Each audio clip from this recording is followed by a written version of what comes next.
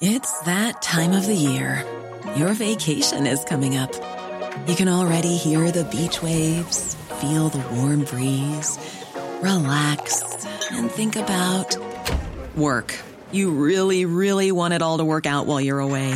Monday.com gives you and the team that peace of mind. When all work is on one platform and everyone's in sync, things just flow. Wherever you are, tap the banner to go to Monday.com. Ryan Reynolds here from Mint Mobile. With the price of just about everything going up during inflation, we thought we'd bring our prices down. So to help us, we brought in a reverse auctioneer, which is apparently a thing. Mint Mobile Unlimited Premium Wireless. How to get 30, 30, bit to get 30, bit to get 20, 20, 20, bit to get 20, 20, bit to get 15, 15, 15, 15, just $15 a month? Sold! Give it a try at mintmobile.com/switch. $45 up front for 3 months plus taxes and fees. Promo rate for new customers for limited time. Unlimited more than 40 gigabytes per month. Slows full terms at mintmobile.com. You're listening to Cork Today on replay. Phone and text lines are currently closed. This is Cork Today. Cork Today with Patricia Messenger on C103.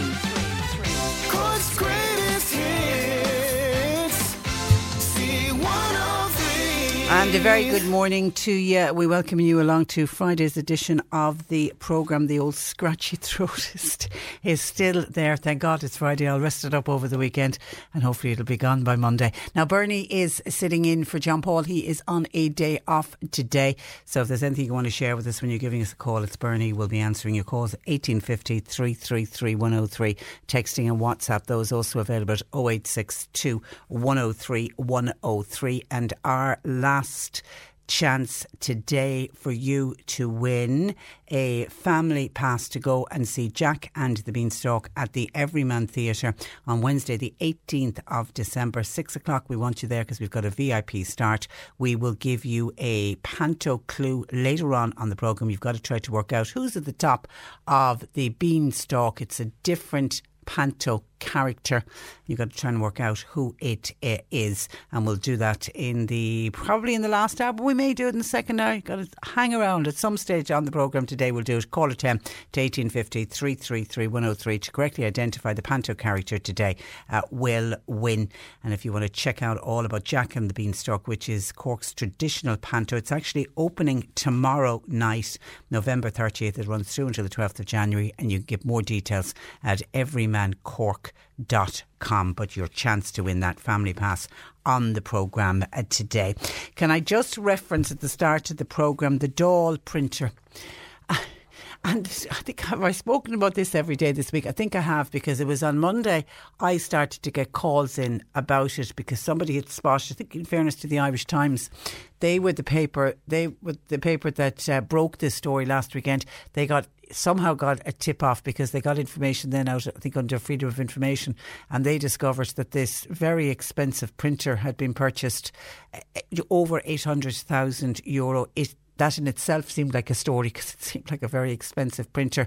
But then, of course, as we've subsequently discovered, and we mentioned yesterday, because the Public Accounts Committee, they ordered a report to find out why this printer costs so much, and to try to get to the bottom of the mess that has been made with the ordering of this printer, the subsequent arrival of the printer, and then when it arrived to the houses of the Oireachtas, they discovered it was too big for the printing room. They couldn't fit it in, and the total cost, as we mentioned yesterday, has gone to €1.8 million. So it's now gone $1 million over the original cost of the printer itself, which just seems ludicrous.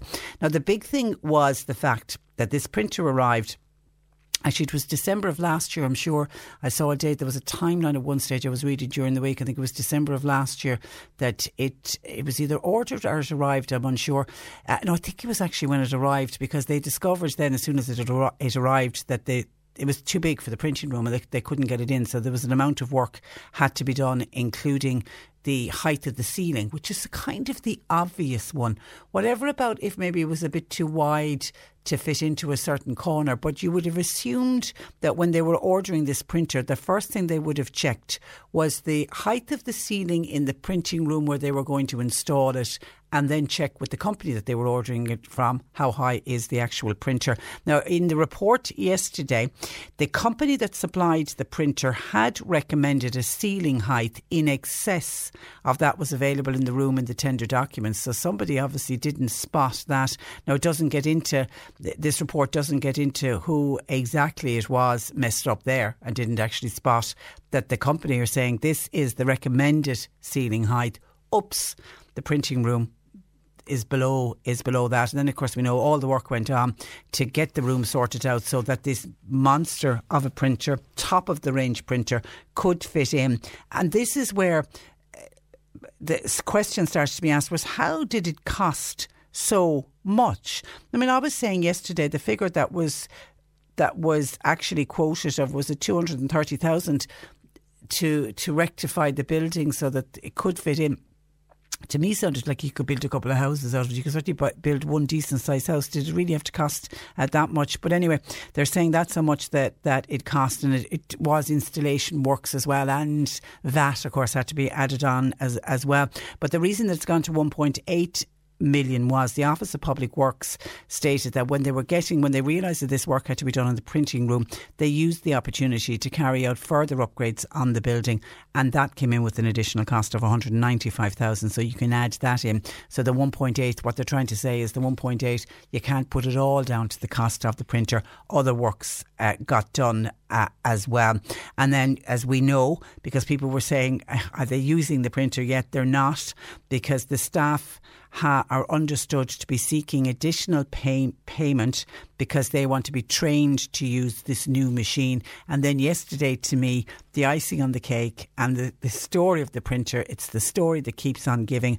And I actually stopped dead in my tracks when I heard it said it was the Sinn Féin TD, David Cullinan, a member of the PAC, who made the point that a forklift will have to be used for the new machine.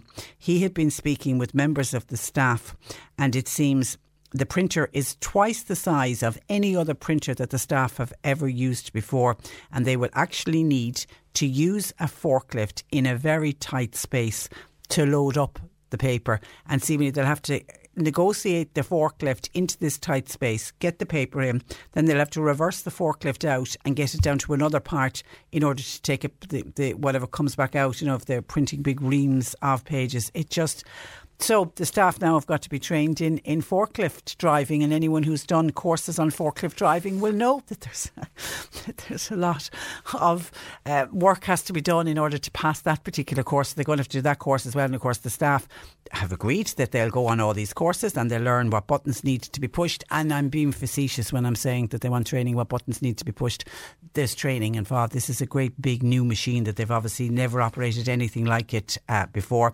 They will need training on it, but the staff are insisting that the only way they'll do that training is if we get paid to do the training, and that's the joys of being a civil servant. You are entitled to do that. And one other thing, and I don't know how many people noticed this, the controversial printer in Leinster House, they released a photograph of it, I think because so many people were asking about this printer and saying, what the hell, could we take a look at this? So there's a picture of printing presses, really is what the picture looks to me. But if you look very closely at the picture, at the back of the picture, there is a pair of trousers hanging up.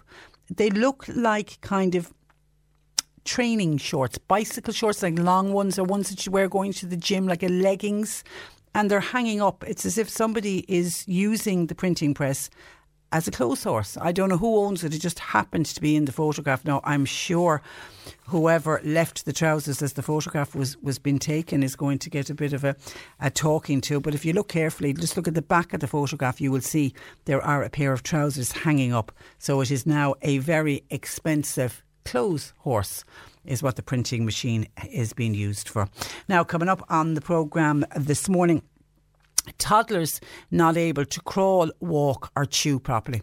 This is the latest report that has come out on the effects on families of children being raised in emergency accommodation. We have families who we know are heading into Christmas this year whose children will be waking up on Christmas morning in a hotel room or a B&B. It's just shocking.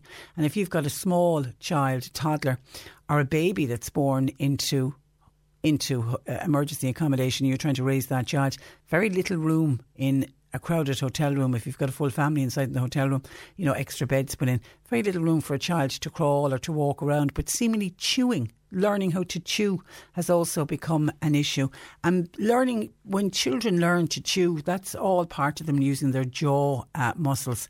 And that's all part of children learning to speak. So to me, the knock-on effect of this could be speech and language difficulties. It's one of the shocking effects for families of having to raise their children in emergency accommodation. So we'll talk about that. Could Clonakilty lose its community bike scheme due to insurance cover? This would be one of those really shocking things if this was to go. I mean, we're always hearing, sadly, we're hearing too many businesses and outdoor adventure centres and children's indoor play areas having to close down because of insurance costs, or they're threatened with closure. They just come back from the brink, but they're paying huge amounts in insurance premiums. Yesterday, Dean O'Donovan of O'Donovan's Hotel in Clonakilty spoke to us. Christmas will be the last. They'll close the doors on the Venue nightclub. That's down to insurance costs. And actually, it was during that chat with Dina that I happened to mention about the community bikes, and she said, yeah, there's a question mark over their head. So we're going to look into that in more detail today.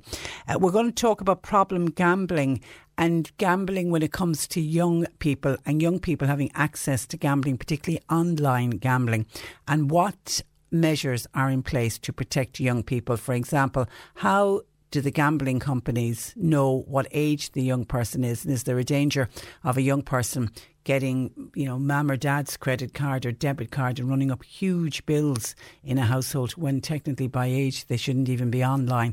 We shouldn't be on gambling online, and what do the companies need to do to try to protect young people? So we'll hear about that on the programme today. And it is the late toy show night. Tonight is the night when children all over the country get to stay up later than normal, even though usually with all of the excitement and whatever, a lot of the children, you'll see photographs will go up on various social media sites of children with the excitement of it all, and half of them are asleep before the end of it because it does go on very late. They don't start the Late Show earlier for the toy show, but there's a huge amount of excitement surrounding it, and there are a number of very talented Cork children who have made it through, and it's a big deal to appear on the Late Toy Show. We've managed to track down one of the young people taking part, and we're hoping to have a chat, if not with the young lad himself, we're certainly going to have a chat with Mammy or Daddy on the programme.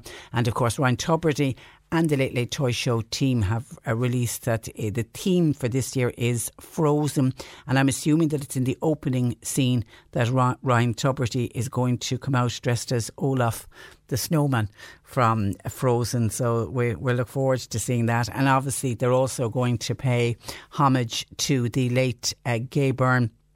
It's just 3 weeks since we lost the legendary Gay Byrne, and it was Gay Byrne who started the Late Toy Show. So they're going to use the opportunity to remember Gay Byrne tonight as well. 1850 333 103. Bernie's taking your calls. Text or WhatsApp 0862 103 103. Pat in from Moy said there was a rumour that the Dáil committee doing the inquiry into the printer, this was the report for the Public Accounts Committee, that they wouldn't be able to print the report themselves as there was no one in the office that could drive a forklift. Thank you for that, Pat. And somebody else says, Patricia, this printer is starting to sound like the e-voting machine. Get rid of it. It's a joke. Poor people are homeless, and this is all going on. It must be very hard, I have to say, for people, homeless people, to be hearing about this. 1.8 million. But don't even get me started on the e-voting machines. But they were not a fraction near the cost of the e-voting machines. They were at 80 million, wasn't it? Was what the e-voting machines cost. Look, the printing machine will get sorted, but it's just no heads will roll over this. We will never get to the bottom of who is to blame for it. Like, who made that decision? The printer was bought. Is anybody going to stand up and say, yes, I was wrong, I should have measured the room? Even if they were to come out and just say, I made a mistake, I thought it was going to fit. But no, they'll pass. It'll get passed from one person to the next person, and we will never get to the bottom of who actually made the decision.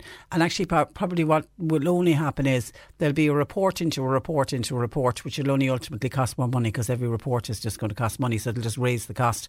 It'll go even higher than the 1.8 million. But thank you for your texts and calls. A lot of people, it's more frustrated. I think people are just frustrated about it. I know I was laughing when I said, it's the story that keeps on giving. It's just like every day this week, something extra seemed to have come out about this particular story.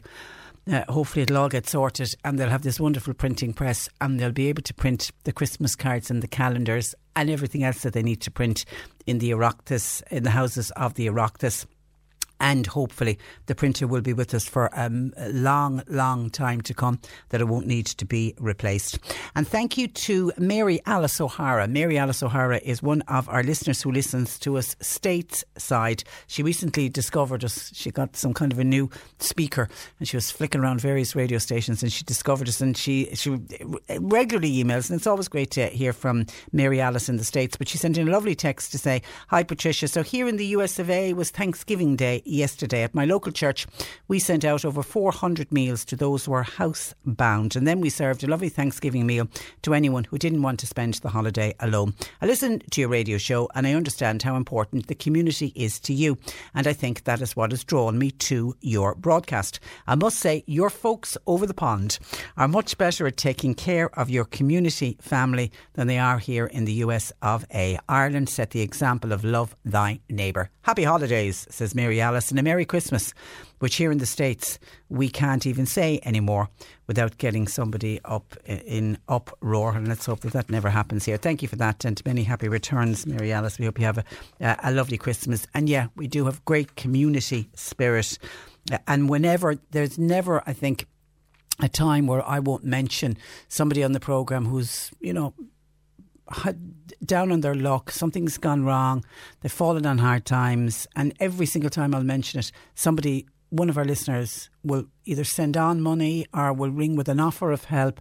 People are always so willing to help out those less fortunate than themselves. And only today, can I just acknowledge, because it arrived safe and sound, somebody sent in €100 that they want to pass on to a needy case. So thank you for that, just to let you know that arrived safe. If you are looking for a good night out and you are in the Doneraile area, can I suggest you go along to the lovely setting of the Old Convent Chapel in Doneraile, because a group of local actors are taking part in that wonderful play Kings of the Kilburn High Road, and it opens tonight, Friday, November the 29th. It's on again on Saturday the 30th, and then it's on Sunday, December the 1st, and then it's on the 6th, 7th and 8th. So it's on this weekend and next weekend. And tickets can be booked by ringing 086 08 19338. Booking is advisable, please, because they don't want to disappoint people.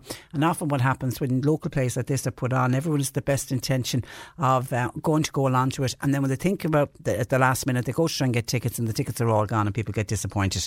So you've got this weekend and next weekend if you want to go see Kings of the Kilburn High Road. And can I wish all the lads, because that's an all male play. It's a great play. It's where they see with the young Irishmen who emigrate to London in the early 70s, and it was the generation where they all had the manual jobs, digging the ditches and doing the construction work, and it's just great, and it sums up an era that a lot of people actually will certainly identify with.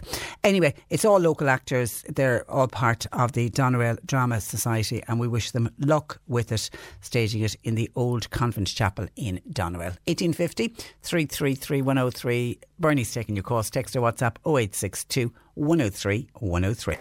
Cork Today on C103. Call Patricia with your comment. 1850 333 103. Now, homeless toddlers forced to live in emergency accommodation now need additional intervention due to their inability to walk, crawl or even chew properly. And that's due to the constraints of living in a hotel room or a B&B. These issues were highlighted this week at a conference hosted by Social Justice Ireland, where I am joined by Colette Bennett. Good morning to you, Colette. Good morning, Patricia. Thanks for having me.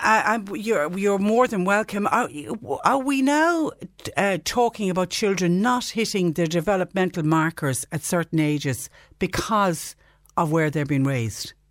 Absolutely. So this, as you said, this piece was included in a paper that I presented at our conference on Tuesday, looking at rebuilding Ireland and just reviewing the 5 pillars. And just for your listeners who may not know, the 5 pillars there are addressing homelessness, accelerating social housing, building more homes, improving the rental sector, utilising existing housing.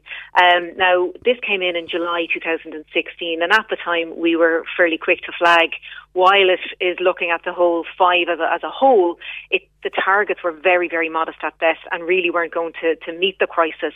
But even within that, they're not meeting the targets. So in terms of the children and the story that's been doing the rounds this week, so this is something that's been flagged by homeless charities up and down the country, by Focus, by Simon, by Peter McVerry. And last month, Novus, which run a family hub in Limerick, they reported that they have children coming to them that because their parents have been using those pureed food pouches because they're sterile and they have some level of nutritional value for far, far longer than a child would normally be using those, that they're having difficulty chewing and swallowing. Now, lots of people forget, I suppose, that eating and feeding is a learned skill. Like we learn it in the same way as we learn how to walk, and we learn it around the same time. So people don't really realise it. Certainly, the whole process of doing that, it strengthens the muscles, like going from puree to lumpier foods and onto what's called table foods. It strengthens the muscles in your jaw and your tongue, in your esophagus. And obviously, they're also muscles that have to do with your speech. So children are coming with developmental delays around all manner of things in terms of nutrition, in terms of their social skills, in terms of their education, in terms of their feeding.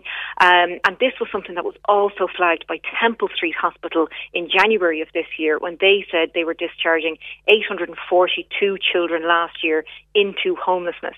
And they flagged the fact that this is creating these developmental delays. It's just shocking, and it's not the God help the poor parents. If you're living in a hotel room, you can't cook a lunch or a dinner. Absolutely. So if you're in a hotel room, and anybody who's had, the family room experience, and, that's not the experience of homeless families. They're not in the larger rooms necessarily. But anyone who's had that, they know there's no, unless you can use the facilities of a restaurant, there are no cooking facilities in hotels and bed and breakfasts. And homeless families don't get to use the other facilities. They get the room and that's it. So in terms of what their parents are doing, there's absolutely no judgment on that.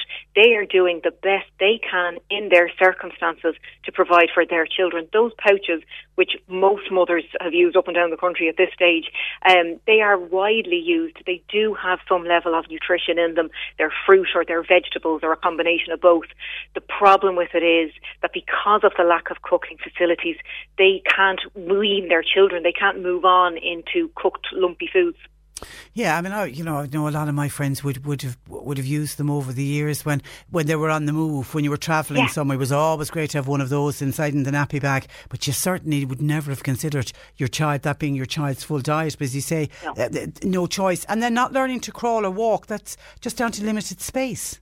So again, absolutely. When you think of, a family unit, you're talking a mother, maybe a father in this situation, because the majority of families are single mother households, but in emergency accommodation. But if you think of it, you've got at least one, if not two adults, and then you've got at least one, if not two or more children.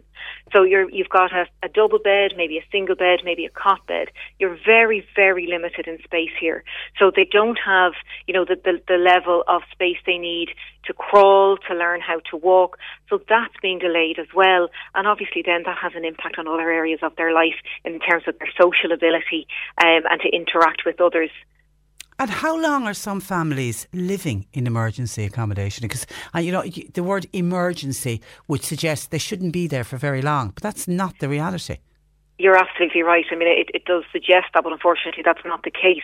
The government's own data, the Homelessness Quarterly Progress Report, it said that 44% of all homeless people in Dublin accessing emergency accommodation have been doing so for a year or more, with 18% accessing it for 2 or more years. And then for families, that number goes to 45% of a year or more, and then 15% being in the system for 2 or more years. My God. And long term, Colette, we have no way of knowing what effect this is going to have on those toddlers growing up?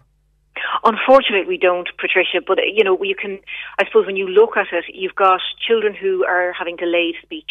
They're undernourished, or they have poor nutrition. They have poor mobility. They're missing their developmental milestones. For children of school-going age, they could be miles away from the school that they're attending. They're missing days trying to get there. They're missing time in terms of commuting, and this will have a knock-on effect all throughout the life cycle. We're only getting to grips with it now in Ireland, but certainly there have been studies in San Francisco, for example, around what's called adverse childhood experiences and the impact that has if it's not dealt with as quickly as possible, and certainly below the age of 14. So there are, it can change a child's DNA. It can fundamentally limit their life. It can limit their life expectancy. It can create a higher risk of certain diseases, and they pass that on to their children because it has changed their DNA. So the likelihood is we're looking at that, but that's certainly something that there are organisations looking at now. The likes of Bernardo's are becoming a trauma-informed centre for all the world, but we don't have a lot of data because it's a relatively new phenomenon for us. It's through no fault of these children, or even their parents. They've just... Absolutely not. Proof, I'm assuming, therefore, Colette, that Rebuilding Ireland initiative isn't working. It's not working on any level. None of the pillars have met even the very modest targets that it set for itself. OK, and then yesterday the CSO had their poverty study was published, and that makes a pretty grim reading as well, doesn't it? It does. So while, the government were very quick to point out the reduction in the percentage of people, so we're now at 14% in terms of at risk of poverty, we still can't lose sight of the fact that there are 689,000 people living in poverty, and over 200,000 of those, 202,000, are children. And the fact that we're now a relatively wealthy country in global terms, and we have very, very high employment rates, we still cannot get our working poor rate below 100,000 people. It's currently at 111,000. OK, we leave it there, Colette. Listen, thank you for that, and thanks for joining us on the programme. Good morning to you. That is Colette Bennett, who is a research and policy analyst with the Social Justice Ireland. As I say, the poverty study that came out yesterday from the CSO really does make for grim reading. But my goodness, to think of those children growing up in emergency accommodation and the effect, it's the long-term effect. Is this something that future generations of politicians will be apologising to children? We're sorry that you had to be raised in emergency accommodation, because the effect of it will last well into their adult life. It really is shocking. Can I just update you on, because yesterday Pat, one of our listeners, brought our attention to a letter he had received, as indeed had other members of Skibbereen and Bandon Credit Union, and he was a bit annoyed because the credit union in Bandon and Skibbereen have decided to cease the death benefit insurance. So we contacted Skibbereen and Bandon Credit Union to ask them, could they explain to us why, and did they want to put forward anyone? And they didn't want to put forward anyone, but they did have issued us with the statement, and they say, as advised in recent communication to its members, Skibbereen and Bandon Credit Union have been forced to withdraw its death benefit insurance as and from the 1st of January 2020. This is a decision that we regret having to take, but it's one that is wholly necessary for today's challenging climate. Due to the steep and rapid increase in the cost of insurance, again, cost of insurance, over the past number of years, the death benefit insurance formed a substantial bulk of insurance costs, which now represents 25% of the total operating expenses of our credit union. This, unfortunately, has made it unsustainable to continue and leaves us with having to make the difficult decision to remove it from our offerings to ensure the future success of our credit union. The death benefit insurance is just one of a number of insurance schemes which have in the past been provided to members free of charge, with 100% of the premium costs being covered by the credit union. Other insurances include loan protection, which sees any outstanding loans paid off upon a member's death, and life assurance, which is based on the value of members' savings at the time of the death, is completely free to members, and they, by the way, remain in place. The future success of our credit union, they say, depends on members of our community choosing to do business with us. us. We continue to strive to offer members the best service and to understand their needs, and will continue to operate with our local community's best interests at the heart of what we do. And that has been sent on behalf of the Skibbereen and Bandon Credit Union.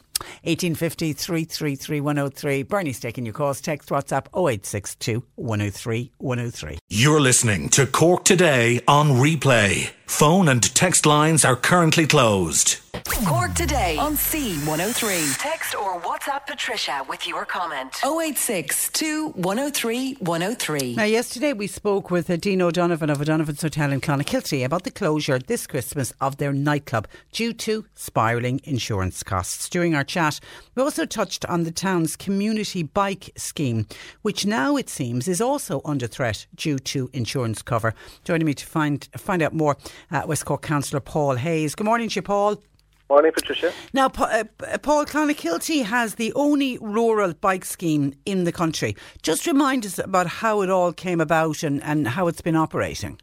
Yeah, absolutely. I suppose it was the brainchild of Dean O'Donovan's brother Tom there, and very, very energetic people there, and great to support community initiatives there in Clonakilty. So back in 2014, a committee got together, purchased 60 of these bikes. Again, we were very fortunate that local businesses came on board to provide sponsorship, and the likes of Clona Dairies were the main sponsor to come in. We applied to the council for grants, and we got a substantial grant as well from Sustainable Energy Ireland to allow us to buy these 60 bikes.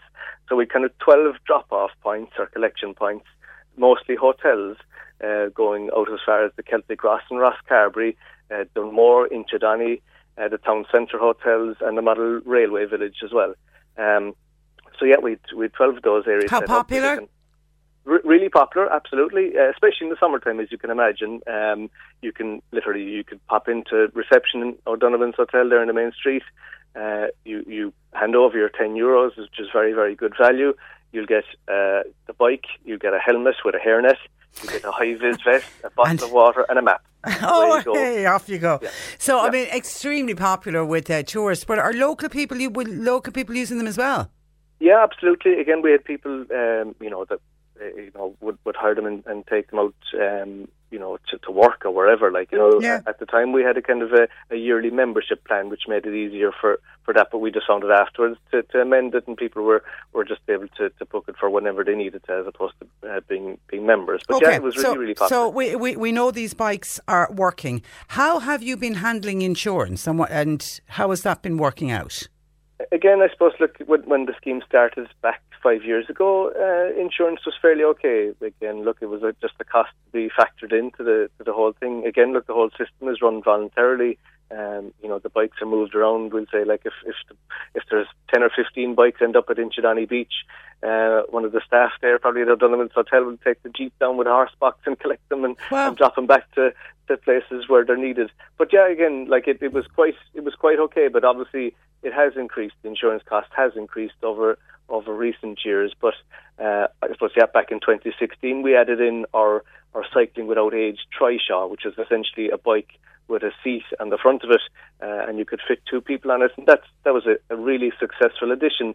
For example, there every Wednesday, one of our volunteer cyclists would collect older people from the Clonakilty Hospital or from Bushmount the nursing home, of their choice. Yeah, and they'd take them for a spin around the place. And again, with the opening of the Greenway there last week, that's been really, really popular. So that was added into it there. Again, there was just a slight increase in our insurance, but nothing major. But then we sat down at the start of this year and said, well, what can we come up with to extend the scheme a bit further? And we came up with this kind of, I sent you on a video of it there, it's really good, a kind of a 6 or 7 seater bike where people can all sit around, it's in a circle, they're all kind of face each other, and you'll have one main person steering the bike. And it could be fantastic. It for looks tours. like terrific fun. And you've managed to secure one of those, two of those? Well, yeah, we inquired about buying 2 of them. Actually, they're quite expensive. They're about €10,000 each, but they're really well made. They're made by Volkswagen cars, actually, but they're really well made. But as I said, they're a lifelong job, really. So we rang our insurance company with a view to inquiring about adding to this. And again, grant aid was agreed kind of in principle with Leader funding, and even Falls Ireland were very, very keen to come on board to help out. So we were quite happy that the funding side of things were sorted, and rang about adding the bikes to our insurance, and they said that they weren't interested in extending the policy to the new type of bikes, and that from at the end of April next year they were actually going to cease insurance cover for all of the bikes. Oh. So that came as a huge shock, as you can imagine. And as with a lot of, be it a company or an outdoor play centre, you don't have a lot of choice when it comes to it isn't that you can say, oh, sure, I'll just go on to another insurance company. Yeah, absolutely. It's quite specific. But again, look, we've spent the last number of months, and Tommy O'Donovan there especially has been trying to ring every company he knows to see if anyone will step in and to provide cover. As I said, look, we have a number of months to go, but the way things are looking at the moment, like we obviously couldn't put a bike on the road without insurance. Absolutely. So, but what about Cork City? They've got the bikes. Could you? They do. Could you come in under? Could you come in under theirs? Well, again, I raised this at a recent municipal district council meeting. I just threw that out there. Again, I suppose Coca-Cola have sponsored the city bike scheme. I'll have to double check and see what the story is regarding. Are they paying paying the insurance? I think it's a city council, because it was a joint scheme between the city council and Coca-Cola to provide the service in Cork. So I'd imagine it's the likes of Irish public bodies insurance are paying the insurance on that. But one of the questions I did ask was, look, just to keep the scheme going and to keep the bikes on the road, could Cork County Council maybe step in and maybe take over the scheme? Again, look, obviously I know the volunteers would be very, very happy to continue to maintain the bikes as they have been doing over the last 5 years, and again the volunteer cyclists, that wouldn't be a problem. So look, I have asked my colleagues in the council, would they be willing to make inquiries? So you're waiting for them to come back. Exactly. And the Cork County Council itself, could they give insurance cover? Again, yeah, we're open to all options. Again, I was listening to a presentation from our chief executive, Tim Lucy, recently, and he actually said that the council themselves bought one of these Trishaw bikes at County Hall. And again, in fairness to the staff at County Hall, they've taken this Trishaw up to Marymount Hospice and taken people out, voluntarily, just take them out for an hour just to get a bit of fresh air or whatever. So look, it is something that the council are doing already. So look, I'd love if we could just piggyback on it just to keep the scheme. It'd be such a shame. It'd be such a shame to see it go. Keep in contact with us on it, Paul. And thank you for that. Thanks for joining us. Thanks, Patricia. Good morning to you. Bye-bye. That is West Cork Councillor Paul Hayes. And that would be a real loss to the area if Clonakilty lost its community bikes, and if they lost it because of insurance. It would be utterly shameful. 1850 333 103. Bernie's taking your calls today. You can text or WhatsApp 0862 103 103. We have news at 11 on the way. We're going to be discussing gambling in the next hour, and we also are going to be hooking up with one of the families of the children taking part in the Late Late Toy Show in Dublin tonight. Somebody says, Patricia, could you give us the address please for Cork Penny Dinners? I can. They're on Little Hanover Street. What's their number? Hang on. 4 Little Hanover Street in Cork. So 4 Little Hanover Street in Cork if you want to write to Cork Penny Dinners. Now, some of your thoughts and comments coming into the programme. We're talking about insurance in the last hour. Dan says, Patricia, I have sent a text on this to you last year also, and I'm raising the same issue. Why are insurance companies allowed to control life in this country? For example, what would be wrong with any business putting a sign up saying, if you enter our premises or if you use our facilities, you are not covered by insurance. Each person must cover themselves for claims. It drives me mad, says Dan, that insurance companies control what we do. And so say all of us, Dan, and hear. And I'm with you on this one. I would have no problem at all of using any kind of a facility and be willing to sign a disclaimer saying, if I fall over and I twist my ankle or something happens to me or I scratch my knee or I cut myself, whatever it is, I will willingly cover the cost of it myself. I would have no problem at all doing it. For some strange reason, businesses aren't allowed, and we're not allowed to do that either, and businesses can't open unless they have insurance in place, and we are losing more businesses, and we will continue to lose more businesses until the government get a handle and do something about the insurance industry. And it goes back to the judiciary, who wants to take on the judges. It's to do with the high claims. There's so much involved in this, but something has to be done, because we won't have a country left, that is for sure. OK, some of your texts in to the programme. Hi Patricia, I tuned in listening to your programme and I heard your guest speaker. This was Colette Bennett of Social Justice, who we spoke with at about 10:30 this morning. And I heard your guest describe developmental delay and poor diet and children not learning how to chew properly because they're on pureed food. I was shocked to realise that she was speaking about Ireland and Ireland of today in 2019. The description of what I was listening to matched the orphans that were found in the Romanian orphanages back in the 1990s. And how right you are. And I hadn't...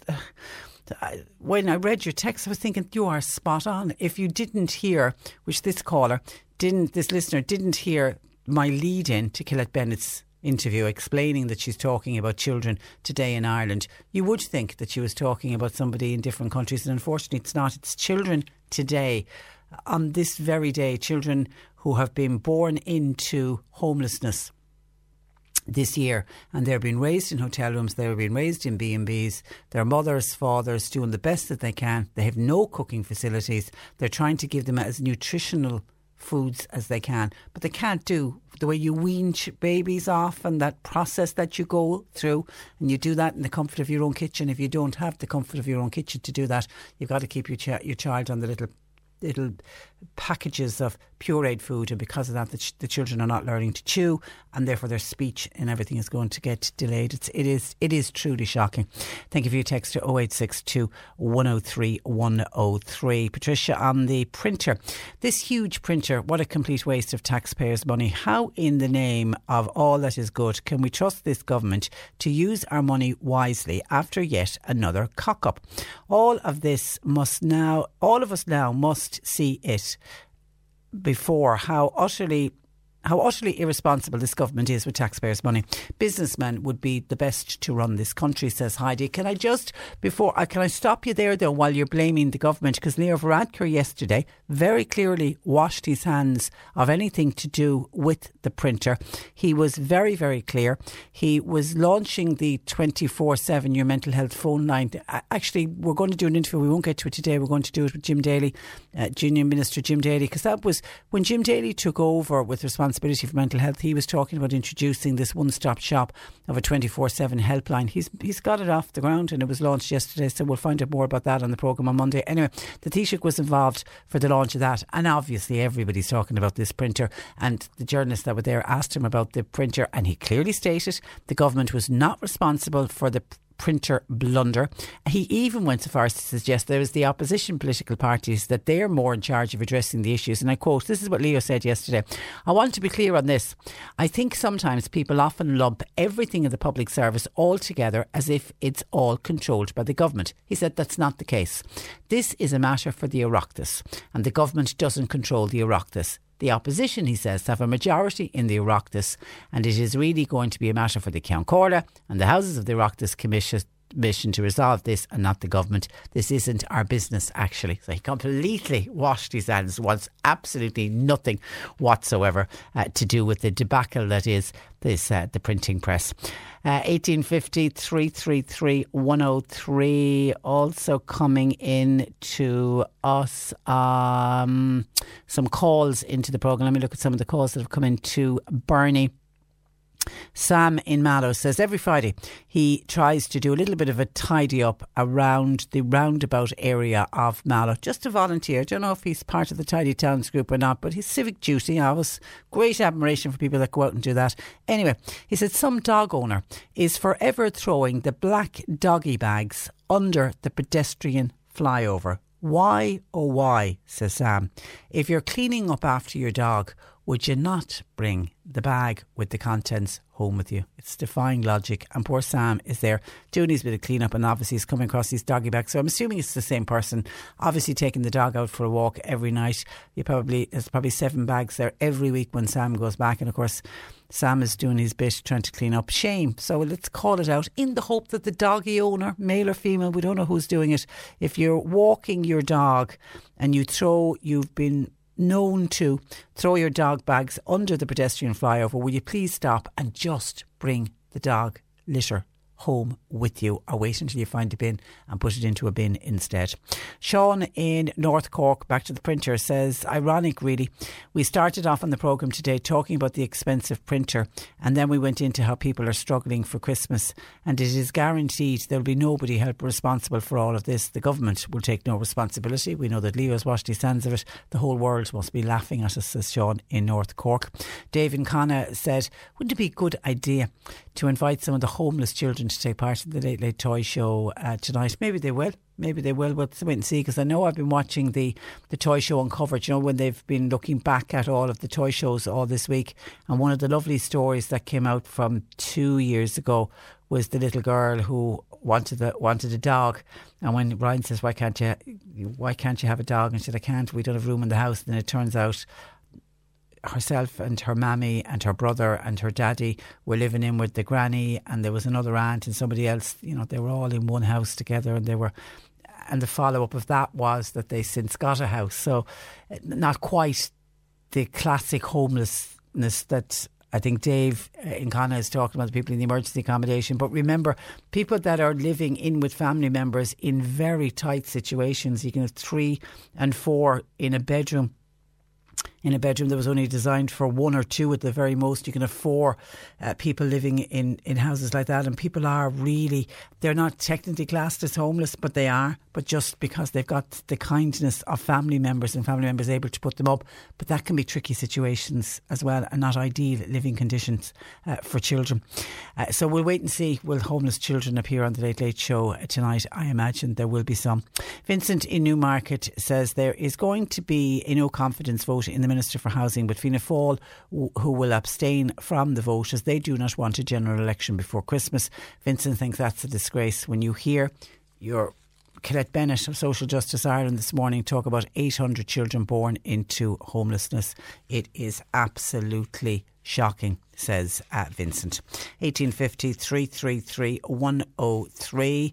And Eileen in Boherbue on a completely different topic. Her daughter travels to Cork every morning on the NAD road. She says it's full of potholes. She's ruined 2 tyres in 2 weeks. Did you take photographs of it? Because we know, but you got to get all the photographs. You have to have all of the before. As soon as it happens, get out, take the photograph so that it's dated, the time that the pothole was there, and you will get your money back. And we know Bernie, actually, who's answering our calls today, she had an episode with it earlier on this year where she burst a tyre, and she went through all of the procedure, but she did manage to get her money back. But it is dreadful. But to lose 2 new tyres in 2 weeks is just shocking. And I'm assuming other people travelling on that road, on the NAD road, are finding the same, really bad with potholes. And I'm assuming a lot of the potholes are after getting worse because we have had a spell of very, very heavy rain. And scam calls. Julie's been on Charleville. 6 scam calls today on her mobile alone, all from different numbers. It rings twice. And of course, it's the scam whereby they don't want you to answer. They're hoping you will call back. One day she called a number back and she got charged 41 cents when she checked her bill. It was from the Congo. But you obviously hung up fairly quickly that you only got charged 41 cents, because the idea is they leave you on the line for as long as possible. And for every minute that you're on, your credit is being clocked up. And if it's you'll either get billed for it, or if you're on a pay-as-you-go, your credit will disappear very, very quickly indeed. So keep a lookout. A lot of those calls doing the rounds at the moment. If you are around Mayfield next Sunday, Mayfield Garda Station are having an open day. There will be several specialist Garda units attending, along with Cork City Fire Service, HSE Ambulance Service, the Defence Forces will be there, the Coast Guard will be there, and the Civil Defence. The event is in aid of the children's charity, the Little Blue Heroes, and all members of the public are welcome along. And it isn't often that you hear Garda stations having open days. If you want to go along and see what goes on in a Garda station, you have the opportunity. Mayfield Garda Station next Sunday between 12 p.m. and 3 p.m. C103 Jobs. With Hewitt College, now enrolling for Christmas junior and leaving certificate revision courses. Your success is built on their experience. See hewittcollege.ie. North Cork Agri Fabricating Business are looking to recruit a temporary welder stroke fabricator, while a labourer is required for a job in the south side of Cork City. You must have experience with groundwork and helping tradespeople.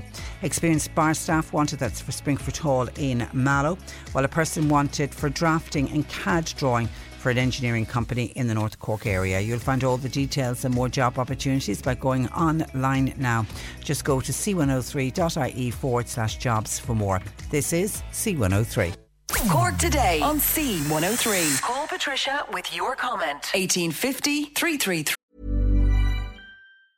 Hey, I'm Ryan Reynolds. Recently, I asked Mint Mobile's legal team if big wireless companies are allowed to raise prices due to inflation. They said yes. And then when I asked if raising prices technically violates those onerous 2-year contracts, they said, "What the f*** are you talking about, you insane Hollywood ass?"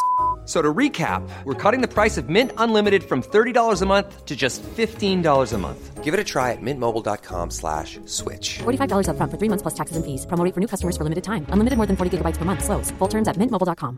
When you're ready to pop the question, the last thing you want to do is second guess the ring.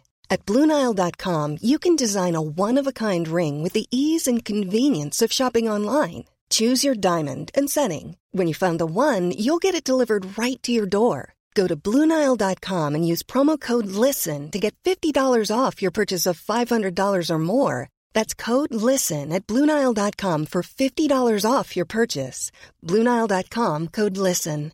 Give them a gift they'll never forget, because they'll still have it years later. American Giant makes clothes that just keep getting better with age. Like their iconic full-zip hoodie that's designed to last for decades, because a gift they'll wear for years is a gift that keeps on giving. So be a gift-giving giant this holiday season at American-Giant.com and get 20% off your first order when you use code GratefulAG23. That's 20% off your first order at American-Giant.com, code GratefulAG23.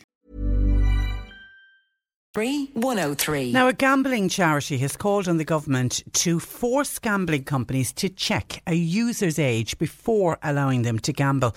Joining me to explain more, I'm joined from the organisation Problem Gambling Ireland by its CEO, Barry Grant. Good morning to you, Barry. Morning, Patricia. You're welcome to the programme. Now, if a young person wants to gamble online at the moment, what procedure is in place to check their age? Basically, if you're setting up an online account right now, you would just tick a box to say that you're 18, put in credit or debit card details, a name and an email address, and away you go, and you can start gambling straight away. Now, if within a 72-hour period or after 72 hours, normally they'll put a block on the account if you haven't sent in ID by that stage, but you can get into a hell of a lot of trouble in 72 hours. And also, you could be gambling using somebody else's credit or debit card details. Is it illegal for under 18s to gamble online? Yeah, absolutely. Oh, it is. Yeah. It is, okay. And yet, if you beat the odds, I believe you have to. They won't pay out unless you prove what age you are. Yeah, well, you have to be able to prove that you are the person that you say you are, and you'd also have to be able to prove that you're over 18 to get paid out. Yeah, it's a bit ironic. Have you heard of young people running up debt on, say, a family member's credit card? Because I'm assuming a lot of under 18s don't have credit and debit cards.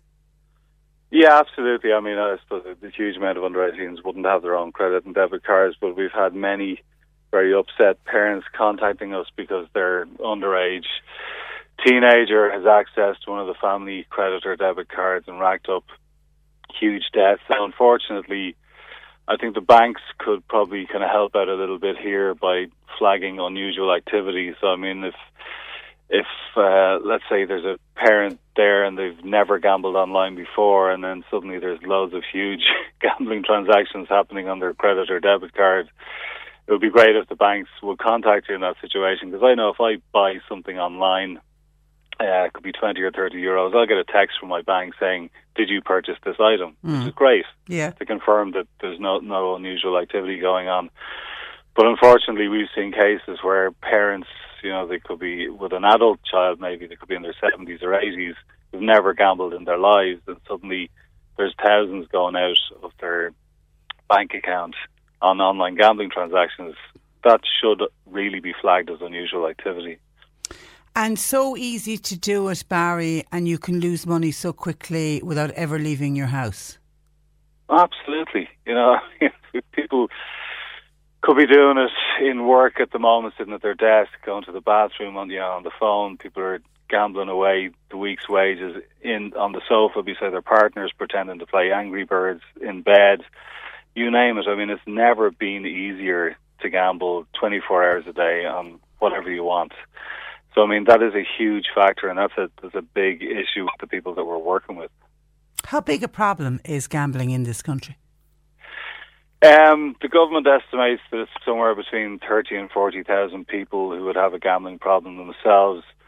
We feel that the estimate is low. I mean, if we went by the rates in Northern Ireland, the numbers here will be closer to 100,000.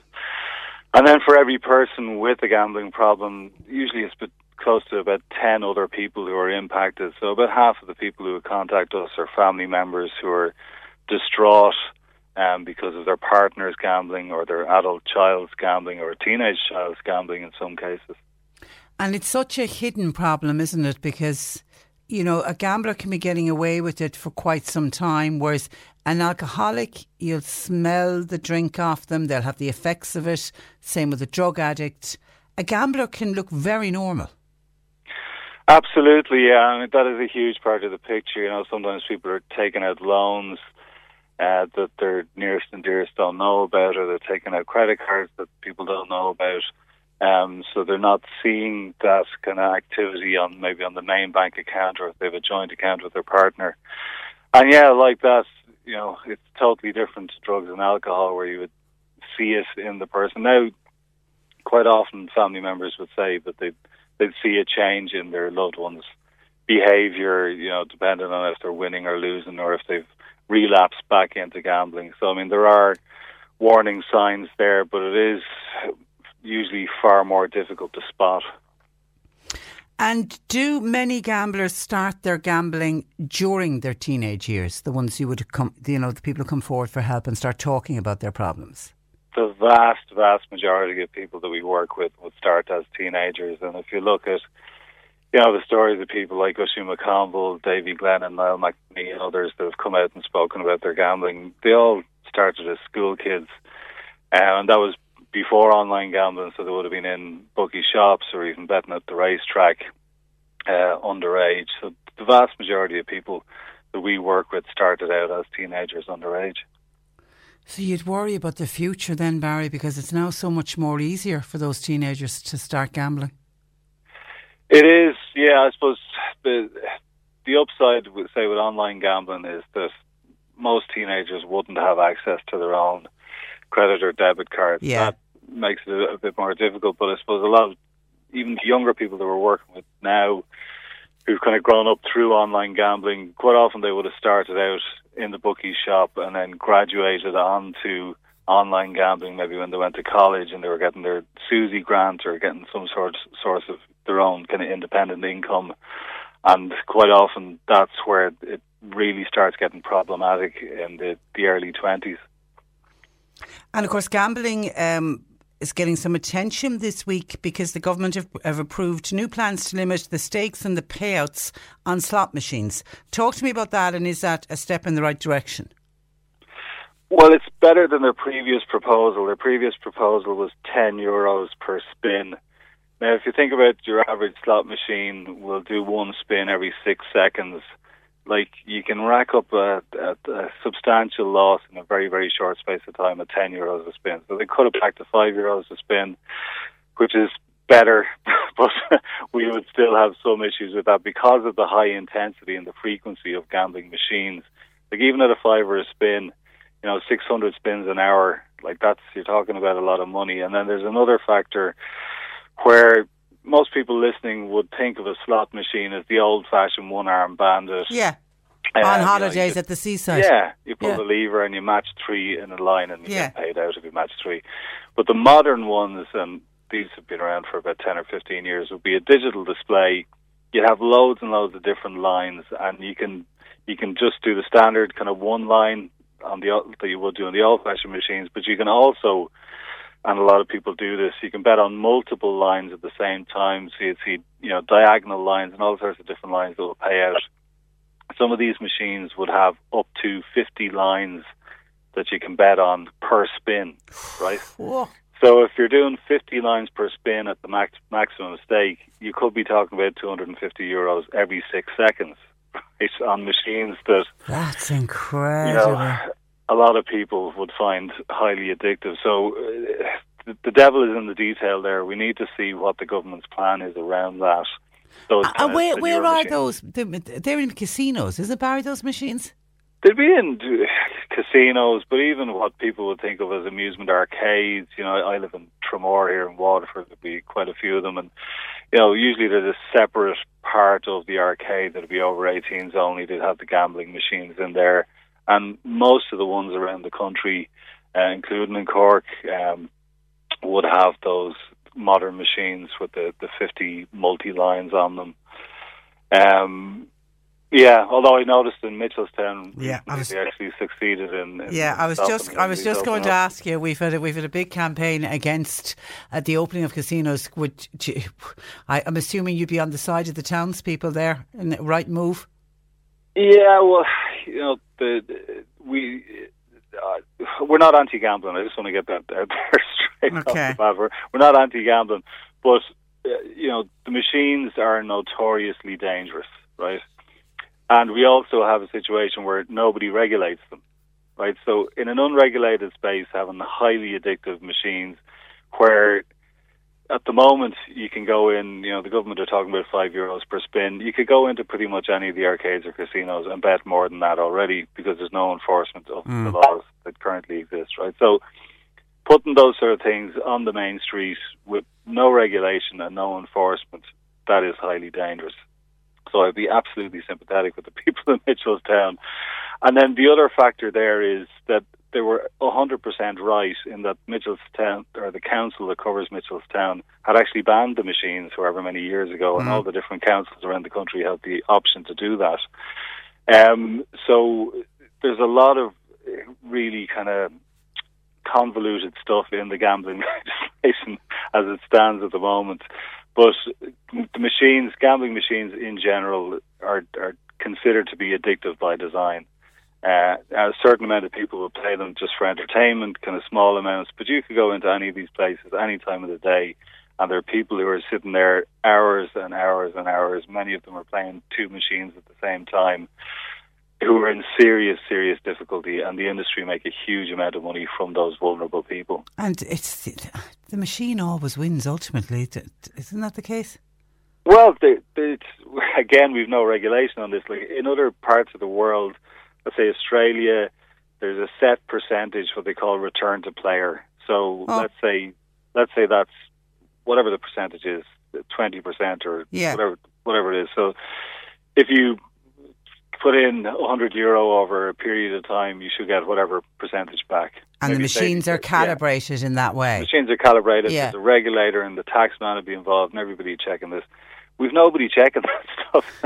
Right? So technically there should be a return to player percentage. But we don't even have a set. We don't even know how much that is. We don't know how much that is. There's nobody there to regulate it, even if there was. And then there's the other factor where if you have a gambling problem, it doesn't matter how much the machines give you back. You're just going to put it back into the machine. I know. It's a dreadful addiction. It really is. And is there enough help available, Barry, when people do come forward looking for help? Unfortunately not. I mean, we have a free counselling service that we just started up in July of this year in Dublin and Waterford. We're flat out at the moment with that, but we get calls from people every day in every part of the country, including Cork, looking for specialist help around gambling addiction. It's very thin on the ground. Now, we've been kind of hammering on to David Stanton, who's a local TD in Cork. He's the Minister with responsibility for gambling regulation, trying to get him to enact the Gambling Control Bill, which would, within that legislation, is a thing called a social fund. There would be a lobby on gambling industry turnover and would create a fund that would allow for funding of services all across the country. So in Cork, Donegal, Tullamore, everywhere else, you name it, you could have a dedicated fund where NGOs like ourselves or local ones in Cork, different organisations around the country could apply to that fund and have specific problem gambling specialist services on the ground pretty much everywhere in the country. Now, there's a massive hold-up with that, which means that the government, to the best of my knowledge, has no funding available for gambling addiction services anywhere in the country. And obviously we want to see some changes around that as soon as possible, because we know from our day-to-day dealings on the helpline of people ringing up looking for help everywhere in Ireland that this is a huge issue and there just aren't enough resources. And the misery, the absolute misery that is inflicted on families, it's just shocking. Okay, listen, Barry, thank you for that, and thanks for joining us on the programme this morning. Thank you, Patricia. Good morning to you. Bye-bye. That is Barry Grant, and Barry is the CEO of Problem Gambling Ireland. 1850 333 103. Bernie is taking your calls. You can text or WhatsApp 0862 103 103. You're listening to Cork Today on replay. Phone and text lines are currently closed. Cork Today on C103. Text or WhatsApp Patricia with your comment. 0862 103 103. For most families, the countdown to Christmas will begin tonight with the Late Late Toy Show on our screens following the 9 o'clock news. There is huge competition to win one of the coveted slots on the programme. Such is the talent of Irish children. One of those talented performers tonight is Clonakilty's Paddy White, who is a 6th class pupil at Scullnabuckley, and his dad Noel White joins me on the line from Dublin, where I believe rehearsals are well underway. Good morning to you, Noel. Good morning, Patricia. Well, are you actually at the studios? Are you allowed in to see what's going on? We're back in our hotel at the moment. Okay, but you're up since yesterday? We were up since Wednesday night. So rehearsals were yesterday, so we're actually free today until showtime tonight. So. Oh, okay, so everyone's nice and relaxed. Yeah. So were you and Joan, were you allowed in to watch everything? One of us got in yesterday, yeah. So it's the security there is unreal. We were lucky to get one in even, yeah. But the rest of us were all in the green room. So we had a lovely day yesterday. It was just a magical day in RTE. Everybody got such a great welcome, and it was lovely to meet Ryan and a lot of other celebrities around the place, and everybody was just in a great mood dressed in their Christmas jumpers. It was like Christmas Eve multiplied by 100. Ah, isn't that terrific? And they say they look after everybody really well. Oh, it was super. It was, the party atmosphere there was lovely, and there was boxes of heroes and drinks and everything going in. just like being at home, really. But it was lovely, and families from all over the country. We're meeting lots of lovely people from different parts of the country, and everyone is just over the moon to be there, really. And how many are you allowed to bring with you, if you know what I mean? Tonight, well, there's only one parent allowed to go tonight. Okay. So basically, all the families are staying here in the one hotel. So even as I was walking through the corridor a while ago, I can hear accordions playing, children singing, violins. So it's lovely. There's a great atmosphere here. And then there'll be a big party here for all the families while the show is on.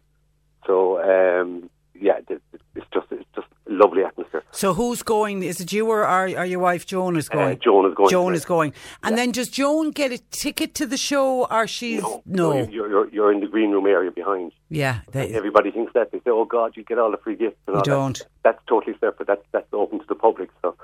Yeah. But there's only 200 seats there. So, if you had parents from all the kids involved, you'd fill the studio twice, because there's big dance troupes. I think there's about 50 acts chosen from all over the country. Like, some of them are individuals, some of them are big groups. But basically, everybody's put in together into a huge production. It's like it's all big productions, all the acts. It's an incredible undertaking, isn't it? Yeah, I had no idea. We've been in Dublin now for the last 2 Sundays, so we didn't have an idea actually of what was involved. We had spent 2 Sundays in Dublin rehearsing, so like just to see from behind the scenes actually what goes on and how all these children are brought together, and actually like a lot of them, Paddy probably is playing in a rock group, which he never did in his life before. He usually sings on his own and plays an acoustic guitar. In school, maybe he would have got involved in a couple of groups, but his thing is usually he's out there on his own. But he's loving the challenge of playing in a rock group, and it's something totally different for him. And he's really, really enjoying it. It'll make you really appreciate it as well when you sit down to watch it, won't it? Because you want to. Now, do we know at what stage Paddy's going to be on? Is it the beginning, the middle, or the end of the show, or? I'm not going to say. Okay. Yeah. Everyone has to stay. Stay watching. Okay. And I suppose we can reveal, because RTE have revealed this morning that the Frozen show is Frozen. Yeah. I'll be honest. We were in the Calco for the last 2 weekends at the rehearsals. Yeah. And no way would they tell us what the theme was. But from what we've seen, any of the music or anything really doesn't relate to Frozen. So it's not going to be, if you know what I mean. Okay, so for all the little girls out there expecting all the Frozen songs, that's not what it's about. Maybe there'll probably be something, but the show, it's a whole mishmash of everything really. And Ryan Tubridy is also reveals that he's dressed as Olaf the Snowman. That's for the opening scene, I'm assuming. So that's at the opening. Yeah, I would be thinking that would be the way. All right, yeah. So there'll be a bit of everything in it, really. Nice. So Paddy, is it true this is his 3rd time trying to get through to the Late Late Toy Show? Yeah. The first year he sent in his application and never heard any more. Last year he got through to the auditions in Limerick, and unfortunately got a regret. Oh. So he said this year, I'd have one more go at it, he said. And I couldn't believe, he was absolutely delighted when he got the call to say he'd got through. And we actually knew it the day before, but we were away, so we couldn't tell him because they asked us to video his reaction when we told him. So when we came home, we did that, and they actually showed that the other night on the Uncovered programme. I saw it. I saw it. It was terrific. And what was that audition process like? Was he would have done the audition in Cork? Was it? First day he had to send in a video of himself, and he actually sang Rocket Man by Elton John in his in that. So from that then he was called to Cork, and we had a great day that day. Ryan was there as well, and Granny came along, and she got a big hug from Ryan, so she was over the moon. And he went in, and there was actually a lot of filming for the Unwrapped show going on as well, so he was doing a lot of that as well. And then he went in. Again, we weren't allowed into the auditions with him, so he sang Rocket Man again, and then they asked him to sing a second song, so he did the Queen number. So he came out. He was delighted that when he was asked to sing a second song, he felt that was a good sign, yeah. And then I suppose probably was over a week or more later before we actually found out whether he was true or not. So it was like a week of, is that a Dublin number? Is that a Dublin number? Every time the phone rang. Yeah. And then the disappointment when it isn't. Yeah, exactly. Yeah. Bless. So. And then he gets to Dublin, and then they decide they're putting him together with other children to form this rock band. Huge production. Yeah. In the production that he's in, there's dancers, there's all different things. There could be maybe 40 of them on, you know what I mean? Yeah. And then the cameras will keep moving around. Yeah.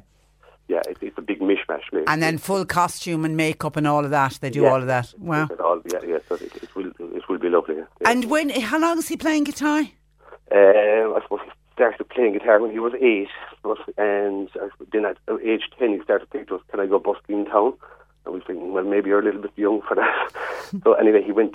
I suppose his first public performance really was at my brother's wedding, and I suppose that gave him a bit of confidence.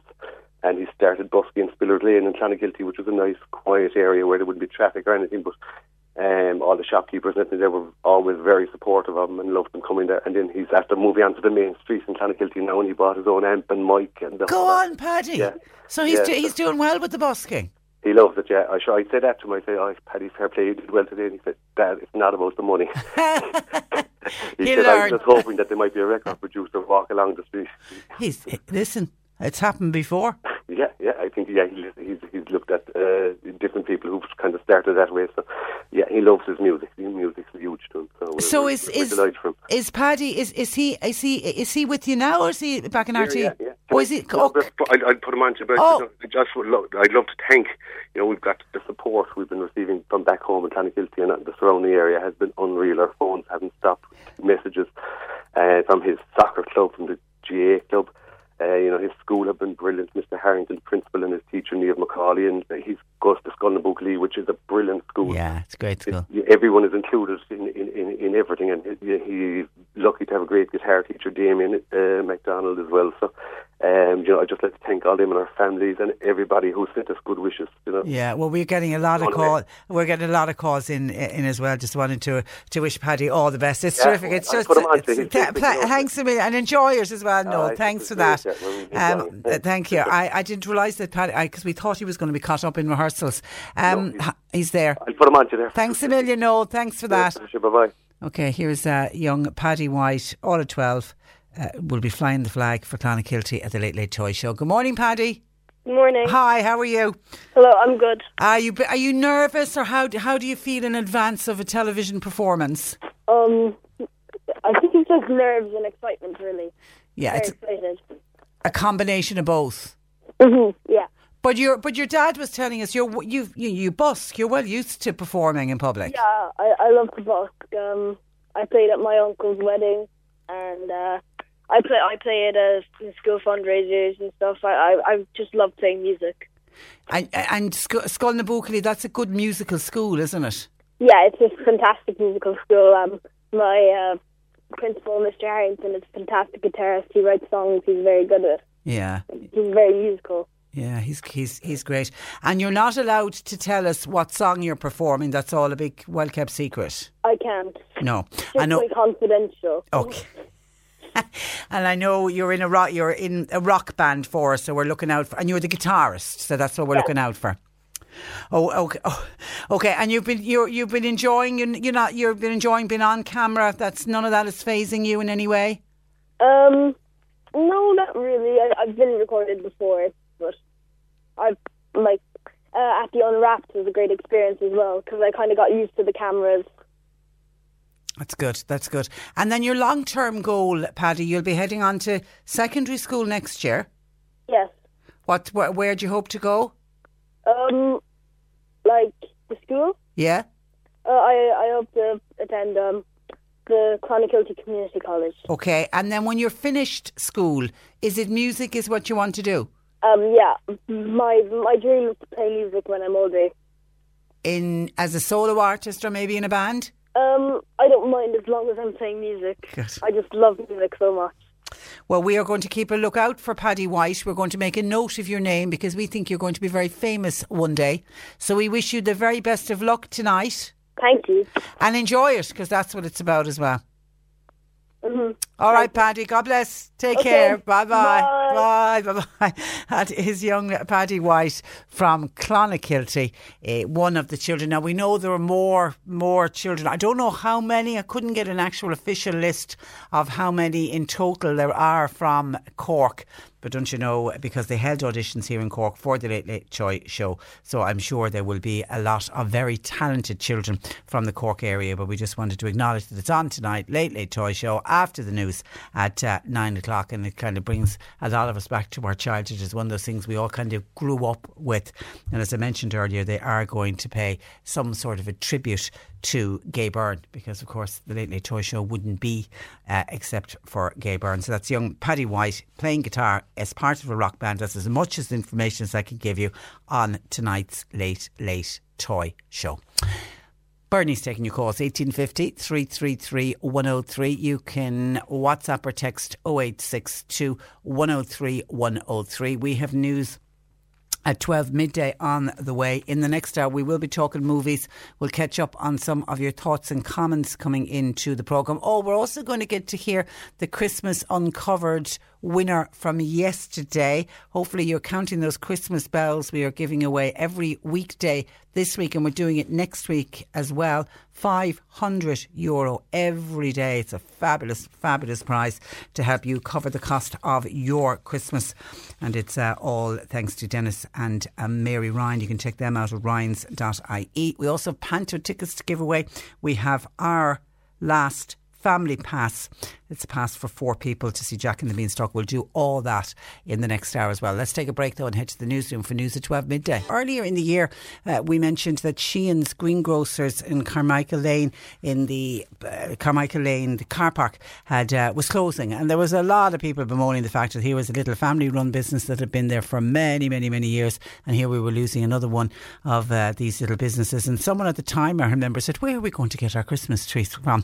Because Sheehan's Greengrocers always stocked Quilta Christmas trees every year. Well, I can tell you Sheehan's Greengrocers are open just for the festive season, but just for Christmas trees. And somebody has contacted us to say that Carmichael Lane is alive again with trees, and they have gorgeous top quality Christmas trees in all shapes and sizes, and they are always Quilta Christmas trees. So if that was part of your family tradition to go to Sheehan's in Carmichael Lane in Mallow for your Christmas tree, just to let you know, just because the business is gone, they're just open just for Christmas, just doing the Christmas trees. And tonight, for a lot of families, it's a kind of a tradition that the Christmas tree would go up for the late toy show. The Late Late Toy Show now is slightly earlier than it used to be. It was never on until December, but then they discovered a lot of parents were having problems because children decided to contact Santa Claus after the toy show when they saw a new toy. So that's the reason it got pushed back a bit. But it is a tradition. There are a lot of people who will have their Christmas tree up for tonight. So glad to give that a mention, and we wish Sheehan's good luck with their sale of Christmas trees between now and Christmas. How do you know the boom is back? Actually, I spotted this on one of the papers during the week, and I know somebody sent in a text saying, Patricia, we've completely lost the run of ourselves with this, and we certainly know that the boom is back. It's to do with expensive items that go on sale for Christmas. Now, and every year there will be, really, really expensive items, like very expensive handbags or cashmere scarves that'll go on sale, or people might spend a lot of money on diamonds, which, could be seen, I suppose, as an investment more than anything if it's diamonds. But I've never come across these before, so whether this is the first time they've been on sale or not, but they are lids that you would put on to your jars, I'm assuming on the table on Christmas Day. One of them, for example, they say is the Nutella jar. Now, why you'd have a Nutella jar on your Christmas table, I don't know. But anyway, you can buy a silver lid that fits perfectly onto the Nutella jar. But it's silver, so it's going to cost you €350. But that isn't all. They're selling things. These are on sale, by the way. These silver lids are on sale at Weir & Sons, which is the jewellers on Grafton Street in Dublin. You can get, your little mustard jar. You can get a little silver lid for your mustard jar. That's at a snip, €130. And then but if you're putting it on your mustard jar, you're going to want one of the silver lids to put on your tomato ketchup and on your brown sauce. Well, they have little caps for the brown sauce bottle and for the ketchup, and they're just €125. One of the most bizarre things I have come across, but they are on sale for Christmas. How do you know the boom is back? Let's see how many of those they sell between now and Christmas. Some of your thoughts coming in. Walter in Mallow in Fermoy. Apologies, Walter's been on. We've been trying to ring him back, but we're having difficulty getting through to him. He's been on because his mother, who he describes as very elderly, sent off her hearing aid to be repaired more than 4 weeks ago, and she's heard nothing since. And he feels that it's just not good enough, that she should be required to wait over 4 weeks for the repair of a hearing aid. Now, he does give us the name of the company, but I'm slow to use it until we could get through to Walter, because I'm wondering, does he want us to contact the company? Has he contacted the company? And then I'm fearful when he says she sent it off. You'd be afraid it got lost in the post as well. That maybe the company hasn't even received it yet. So we'll see if we can get through to Walter. If Walter's listening, give us a little bit more detail on that one, Walter. But in the meantime, if to anybody else who's had a hearing aid repaired of late that you sent away to a company to be repaired, is that an excessive period of time to wait over 4 weeks for it to be repaired?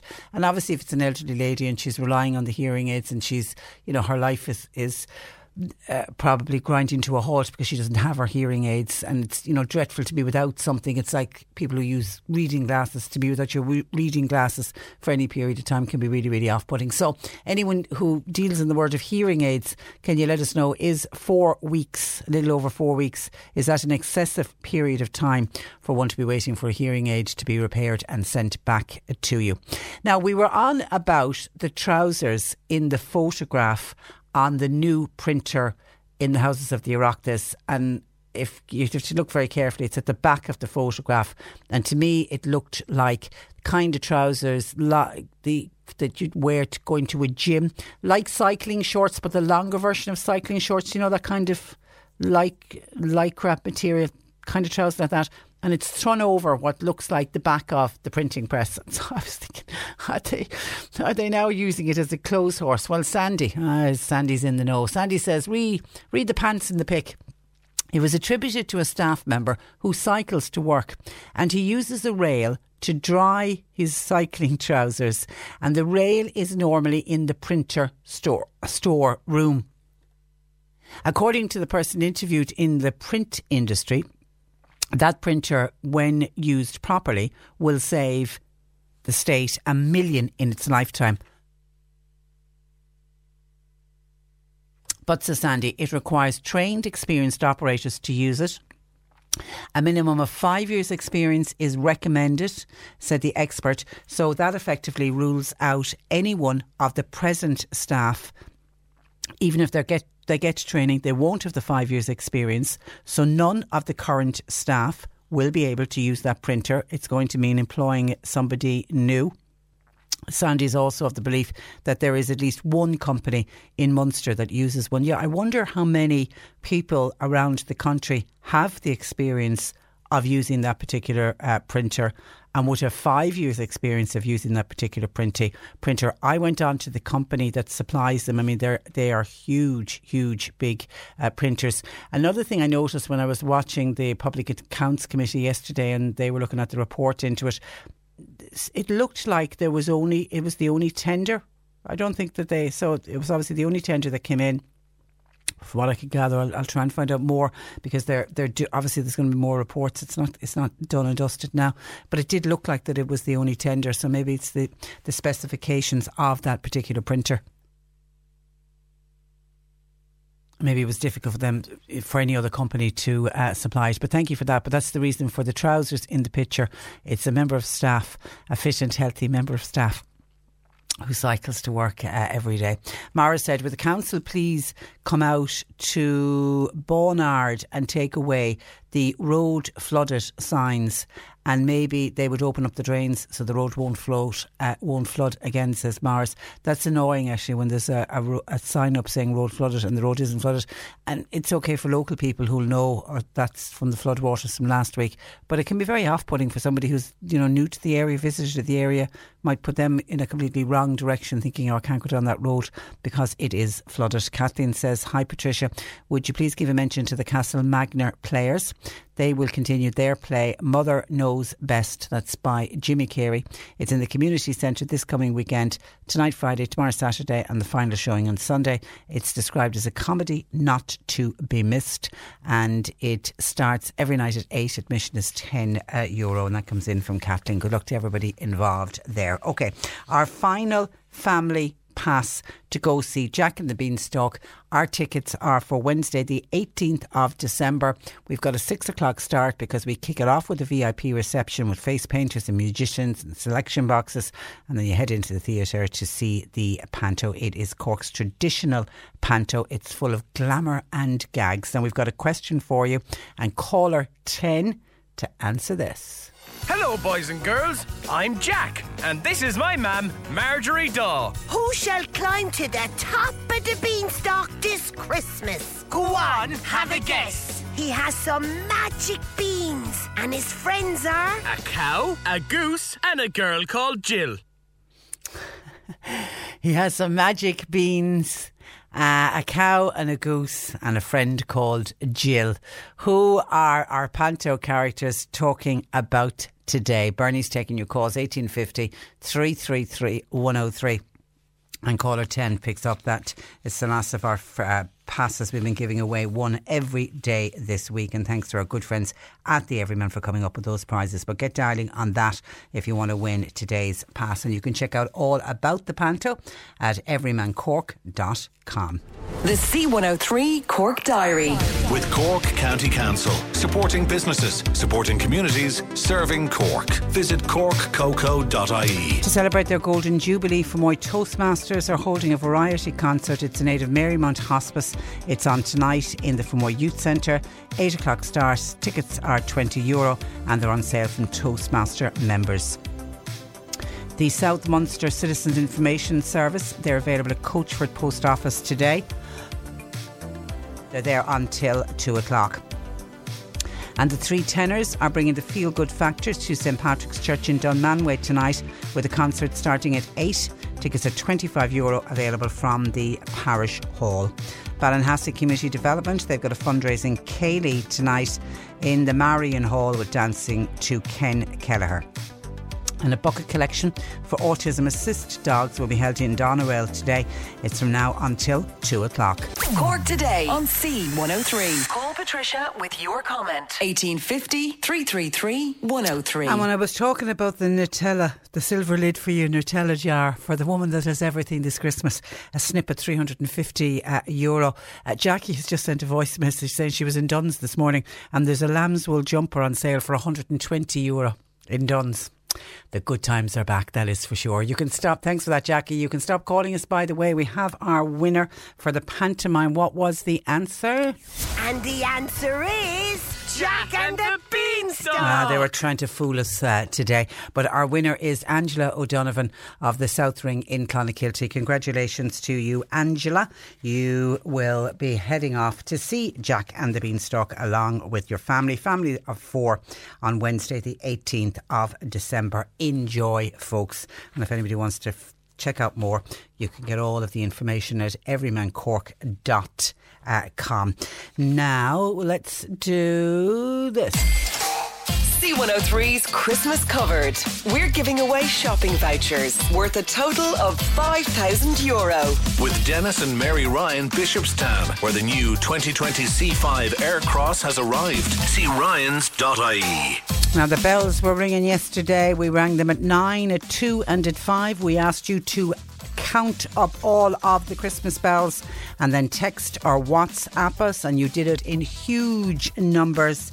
And then Anne O'Regan from Dunmanway, she was the lucky person who got the call back from Martina. Here's how she got on. 13. Woo!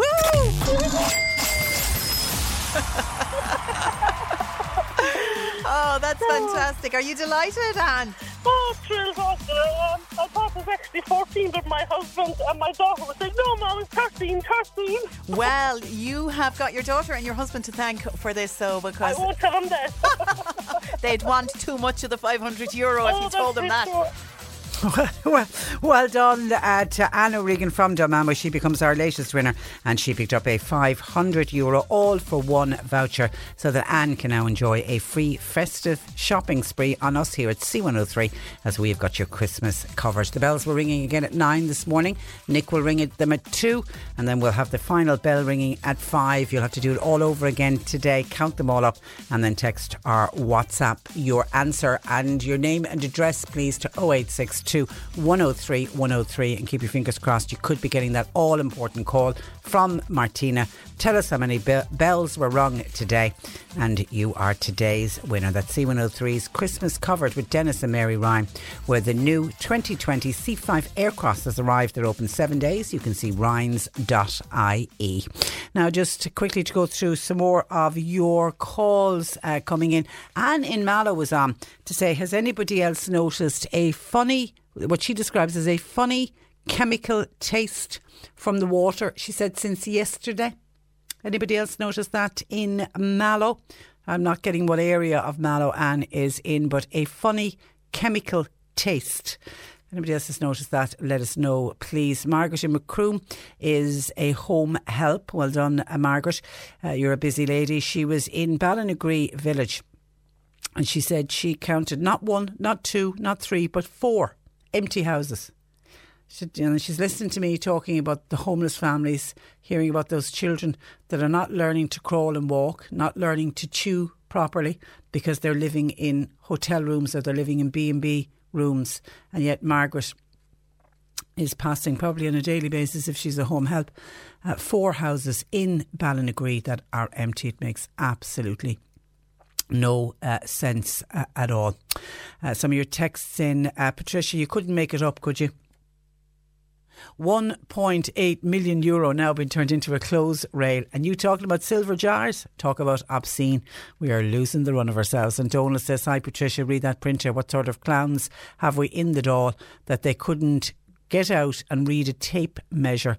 And these are the people that we voted in to run our country. But remember, the Taoiseach says absolutely nothing to do with the government. They are washing their hands of it. He says not to do with him. It's to do with the count. It's up to the. It's a matter for the Count Call. It's a matter for the houses of the Oireachtas, not the government. And I'm still kind of scratching my head trying to work out, House of the Oireachtas, the government. Are you not all the one? Leo reckons they're not anyway. Hi Patricia, would you please announce that there's an evening of prayer and healing? We can all do with that. With Brother Johnson, it's in Theo Park, Labamalaga on Sunday afternoon, 3 o'clock start. It'll finish at 8 p.m. Light refreshments will be served and all are very welcome. Cork today on C103. Text or WhatsApp Patricia with your comment. 0862 103 103. And Mark Malone, our movie reviewer, joins me in studio. Hi Patricia. How are you? Good morning to, or good afternoon to you. You're welcome. Okay, you went along to the movies and you went along to see a festive offering, which is Last Christmas, and then the DVD is Stuber. Uber with an ST before it. Yeah. His name is Stu, who drives an Uber, and they call him Stuber. Now that sounds like a terrible joke, but the movie is better than Is it? Okay. All right. We're going to start though with Last Christmas, which is in the cinemas for the time of year that's in it and all of that. And here is a quick trailer. Last Christmas, I was really sick. I nearly died. She's wasting her life working a silly Christmas show. Hey, Elle, time to sparkle. I'm Tom. We are so lucky to be alive. Hey, can't be here! Okay, short little piece. Last Christmas, the straight away you think of Last Christmas, you think of Wham's song, Last Christmas I Gave You My Heart. Anything to do with that? Oh, completely, yes. I mean, the film is just peppered with George Michael songs. Okay. And it's called Last Christmas. It's after the song Last Christmas by George Michael. Yeah. I mean, somebody came up with the idea a couple of years ago, I think, and they went to Emma Thompson. They said, look, we haven't got a hook here. We need a hook. You're a terrific writer. Come up with something. And she said, I saw an interview with her some time ago. She said she found it very, very difficult. How can I write a movie? Where's the hook to tie it in with Last Christmas from George Michael? Now, it's nothing like, I should point out, like something like Mamma Mia, where all the songs lead into parts of the story. I don't think it works at all. And in fact, part of the problem is that I don't think the tie-in works either. Do they burst into song? They do quite often, actually. Oh, yeah, okay. and Amelia Clark can sing. So it's like Mamma Mia in that regard. Yes, but a lot of the songs are George Michael. I mean, you know what I mean? Sure, they sing Last Christmas on a number of occasions throughout the film, but most of the music you hear is the originals from George Michael. Oh, okay. Yeah, and which has nothing really to do with the storyline. It's almost like, okay, we've got a section here we can stick in a George Michael song. Let's do it because we've called it Last Christmas. The thing about it is that it hasn't been very well received. People don't like it. And I saw an interview with Emma Thompson, who was really sniffy about some of the reviews because the reviews would have been terrible. They said, this is awful, this is terrible. And she said, look, she said Danny McPhee wasn't very well received, which is not true because it was. Everybody loved Danny McPhee. So I was kind of surprised she said that. She said there was some sniffy reviews for Love Actually as well. So I think she's kind of looking for excuses here because for a lot of people it just simply didn't work. And they're hoping that it was going to be like Love Actually, was it? I mean, is that the whole idea that we will be talking about it in 15 years' time? And I think that's what they were setting out to do. And they were setting out to do a Christmas rom-com. And I think that was, for me, part of the problem when I saw the trailer. And, a lot of the trailer has Amelia Clark and Henry Golding do a very kind of a Mills and Boon kind of meeting, kind of where they kind of meet and they go, hey, how's it going? And, people talk in ways that in reality don't. They're very clever. They're very smart. They've always got a kind of a smart retort. And when I saw the trailer, I didn't like it. I just thought, I am going to absolutely hate this film. And the reason why I presumed I hated it is because you know, genius, I think, happens by accident sometimes. Whereas if you kind of direct yourself and you purposely go to do something, it doesn't really quite work because it's kind of a very kind of cynical, it's exercise. Forced. You know, it's a bit like, you know, when you go on holiday when you're 19 and you have the best holiday of your life in Spain, and you go, let's recreate it again next year, and you go do it. It's never the same. No, absolutely. You know what I mean? Because it happened by accident the first time. Yeah. So my initial reaction was going to be, I was going to be quite cynical about this. And in fact, that I think is the way in which a lot of the reviewers have kind of looked upon it and said, look, this just simply doesn't work. It's a mess. It's all over the place. And I liked it. And I didn't expect to like it. And maybe because I went in with low expectations. I really thought... Yeah, that's true. Like that particular scene in the trailer, which I didn't really like, but once put into the context of the film, I think it all kind of worked. I thought Emilia Clarke and Henry Golding were very, very good together. They looked good. And I think, you know, I mean, look, we're looking at a London where people, you know, there's little or no traffic. It's got all Christmas lights. You know, it's anything but the reality of what London is like running up to Christmas. Everybody seems to be walking and everybody seems to be on bikes. Mind you, they did film from 2 a.m. in the morning, so that there was nobody around, you know what I mean? So, yeah, you know, Emilia Clarke, she works in this ridiculous kind of 12-month-a-year Christmas shop, which is run by Michelle Yeoh, who calls herself Santa. So, you know, there's a lot of this kind of stuff, and normally I'd be, as a cynical person, I wouldn't really like it, but I got caught up in it, you know, because it's this lovely kind of Christmassy kind of Christmas music. George Michael, who I like, you know, whose music. And there is Christmas besides Last Christmas. There is other Christmas songs. No, in it? there aren't. No, it's primarily him. And sure, a lot of it doesn't work. Be very careful because look, there is a twist in it, all right. And one of the criticisms of the film is that as part of its kind of advertising campaign, there are hints at the twist. So be very careful. I went into this because I didn't expect to even go and see it, so I knew nothing about it. Mind you, when the twist happened, I thought, not sure. So there are times it really doesn't work. Now I really want to know what the twist is. And Emma Thompson gives herself this silly role where she has this Yugoslavian accent. You know what I mean? And that doesn't really quite work. But look, Emma's always been somebody I've admired a great deal, and which is why you know you're ending in the end. You're kind of disappointed that it isn't better, but I didn't dislike it as much as I thought I would, and I got caught up. I think with I think they're at least trying to make something that was made.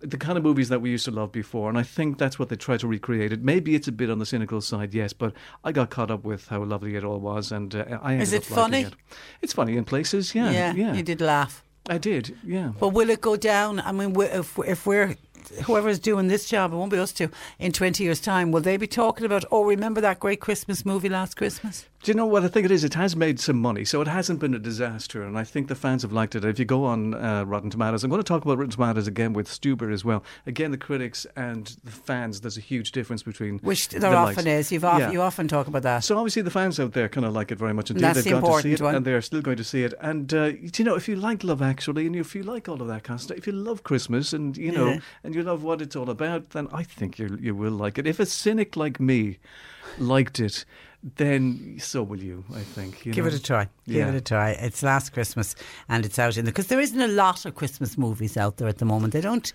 make years ago, or maybe we think of everything different. There don't seem to be more Christmas movies. They don't seem to make that many, do they? I don't know. There usually tends to be one out every year. Is that it? They tend to be, and this is kind of this year's one. I just wish it was better for people, but it wasn't terrible, and I enjoyed it in the end. Mark it out of 10? I'll give it 7. 7. Have you an all-time favourite Christmas movie? If there's one Christmas movie that you have to watch every year, what would it be? Is there one? Do you know, I mean, I liked the Santa Claus, you know, Tim, what's his name? I can't remember. I liked that movie. I mean, a lot of people didn't. I kind of think it's cute. I think the Richard Attenborough remake of Miracle on 34th Street, I think, you know, I love the original. But I think even the remake was just fabulous. And Richard Attenborough is so good in that movie. I like that one as well. Yeah. And Home Alone. I think that first Home Alone.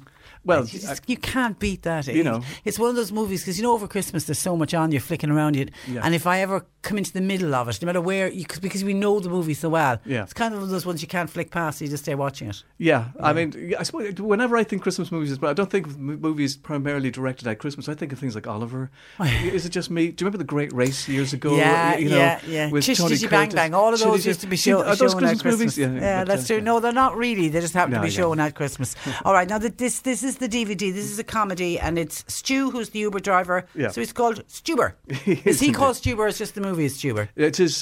He works in this kind of the store, and his boss who bullies him all the time. And when it happens, because I didn't know what Stuber meant until his horrible boss who bullies him turned to him one day and called him Stuber, and he said, "Why do you call me Stuber all the time?" He says, "Because you're Stu and you drive an Uber." And I just thought it was really funny, and I just fell over laughing. And in fact, I laughed a lot on this film, whereas the critics have been really nasty and horrible towards it. I don't really know why. When I did kind of research it on the internet, I'm glad to say there is a huge section of people out there who have gone online and said, look, ignore what the critics say, because this is actually really funny. But mind you, it's really funny down to this actor called Kumail Nanjiani, who is from an Indian descent. He's a stand-up comedian. We possibly don't really know much about him over here. He did play the character of Pawnee in Men in Black 3, which was a terrible movie, but he was very good and he was very funny. And he basically plays himself in this kind of film. And he is just utterly hilarious. I remember seeing the producers of Shrek, for example, saying that when Eddie Murphy came in, he took an ordinary line and made it 10 times better because, of course, that's what he does. And I think that's what Kumail can do here. He can take a line which is average and which doesn't seem really quite funny, but makes it funny because of his attitude and his kind of deadpan delivery. And David Bautista, I mean, he's an ex-wrestler. I don't know what it is about ex-wrestlers who become really good actors. I mean, The Rock is a very good actor. Michael Cena is a very good actor. Maybe it's because, wrestling is this big kind of performance, and so... Possibly, and, David Bautista in Guardians of the Galaxy was funny, so funny, and he's got this wonderful kind of comic talent. And between the two of them, yes, it's a mismatched buddy cop kind of movie. Yes, we've seen this kind of stuff before, but it's all handled so well, and the two boys are absolutely hilarious. And whilst all the bullets and explosions are kind of flying around, Kumail, all he's worried about is his 5-star rating constantly throughout the whole film. Which, if you're an Uber driver, is important. Exactly, and people die around him. And he's going, "Is this going to make any difference? Is this going to affect my rating?" And so, and the thing, the first hour of the film, with so many movies made at nighttime these days, it's filmed around Los Angeles in the sunshine, and we haven't seen Los Angeles looking like that for a very, very long time. The action sequences are very, very funny. Yes, the last section, it did kind of drag, and it didn't really, really quite work. But up until then, that first hour, I thought I laughed out loud a lot. And again, I think on Rotten Tomatoes, the critics are at 42%, but the audience is at 79%. Great. People thought it was funny, and much to my surprise, and didn't expect it, because there's been so many bad buddy movies recently. I laughed a lot. Well done. And it's Stuber, and that's out on DVD or streaming. Mark that out of 10? I'll give it 8. 8 out of 10. All right, thank you for that. Have a lovely week, and we'll chat again next week. That's Mark Malone, our movie reviewer. If you're not the one, then why does my soul feel glad today? If you're not the one, then why does my hand fit yours this way? If you are not mine, then why does your heart return my call? If you are not mine, would I have the strength to stand at all? I never know what the future brings, but I know you're here with me now. We'll make it through, and I hope you are the one I share my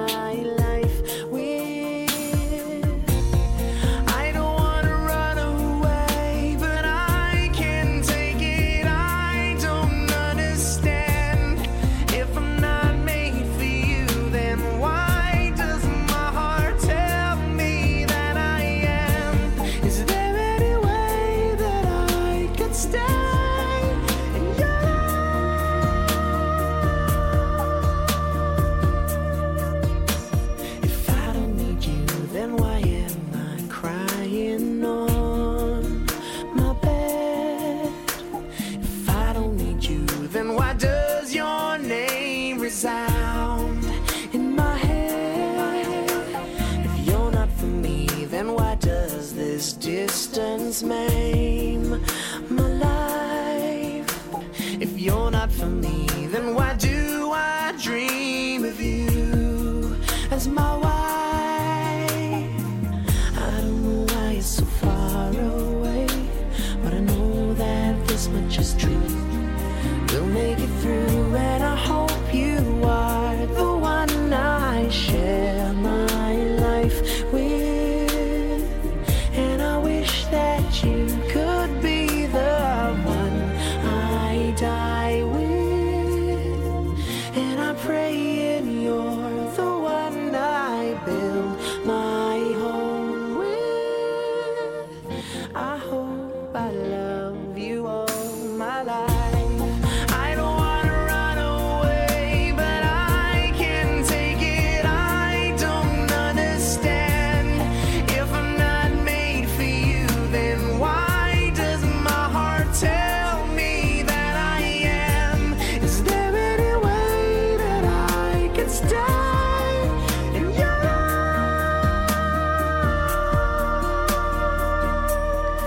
'cause I miss you.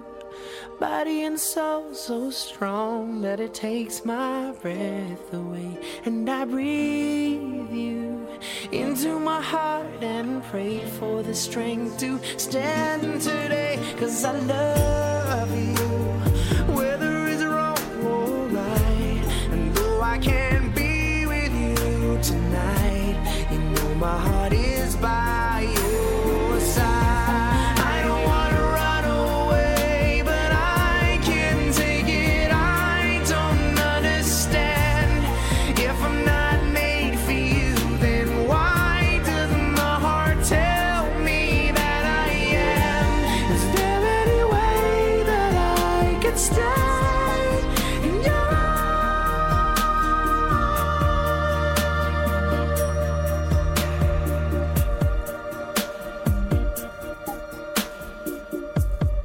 That's Daniel Bedingfield on C103, and If You Are Not the One. Now, before I go, a lot of emails in just asking me to give a mention to things that are happening across this weekend and people that I promised that I'd give a shout out to. I particularly want to give a mention to an event that's happening tomorrow in the Steps shop, which is down by the plaza in Mallow. If you're passing the shop or have been passing the shop this week, you'll notice there's a display in the window of little handcrafted items. All of these handcrafted items were made by boys and girls between the ages of 8 and 12 who attend a daycare centre in Belarus, in the town of Volozhin in Belarus.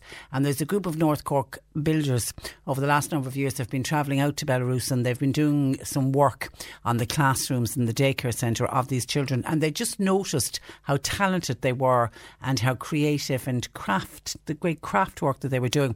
So on a recent trip they were over, I think it was around October they were over, they just suggested to the teacher, you know, if you want to give us some of your items, we'll bring them home and sell them, and we'll make a little bit of money for you, and we'll send it all back to you, and you can put it back into the children, maybe get more materials for the craft work, or do it in some way to do some refurbishment work at the daycare centre. So that's what the lads did. Then they brought as much as they could fit into their bags and their suitcases, and they have it on display, and it goes on sale tomorrow from 12 noon until 6 o'clock, and it's just a one-off sale. And I'd love to think that by close of business tomorrow all the items will be gone, but then the money will go back to the teachers of those children in Belarus. Lovely idea, and good luck to, and it's been organised by Ger Healy and the rest of the guys. Good luck to all of them. I think it's a terrific initiative. And the three tenors are playing in concert in St Patrick's Church in Dunmanway tonight. The event is being organised as a community fundraiser for two worthy community causes, Dunmanway Community Hospital and St Patrick's Community Hall Renovation Fund. If you want to go along, the three tenors are absolutely stunning in concert, and the only place really I think to appreciate the clarity of their voices is in a church, because the acoustics in a church is amazing. So St Mary's Church in Dunmanway tonight.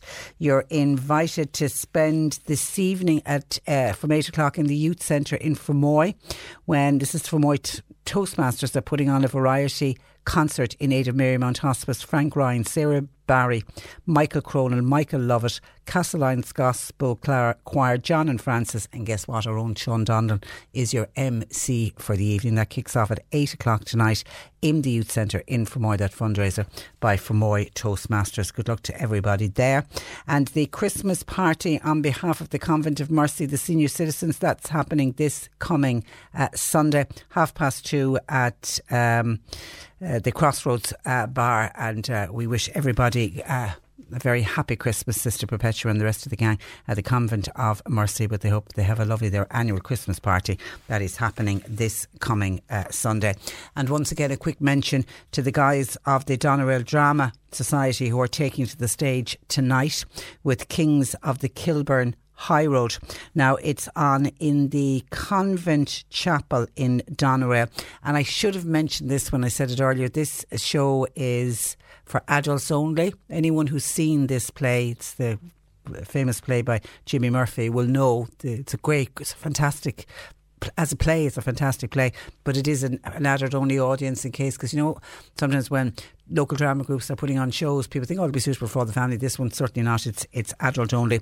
Tickets can be booked by ringing 086 0819338, 086 0819338, and they're asking people please to book in advance. You can pay on the door then, because it's just to avoid disappointment, and it runs across this weekend and next weekend in the Convent Chapel in Doneraile. So good luck to everybody involved there in the Doneraile Drama Society.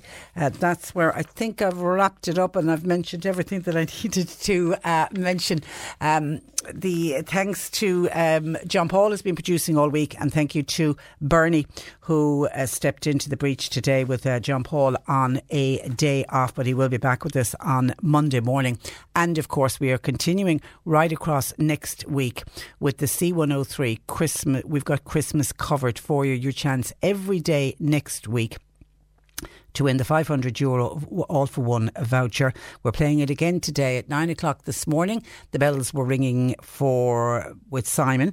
2 o'clock this afternoon, Nick will play another set of bells, and you've got to count each individual bell. And I thought it was interesting listening to Anne, who was our winner yesterday when Martina gave her a call. It was 13 was the answer for yesterday. She thought it was 14, but it was thankfully her daughter and her husband, who were also listening at the same time, said, no Ma, you're wrong on that, it's 13.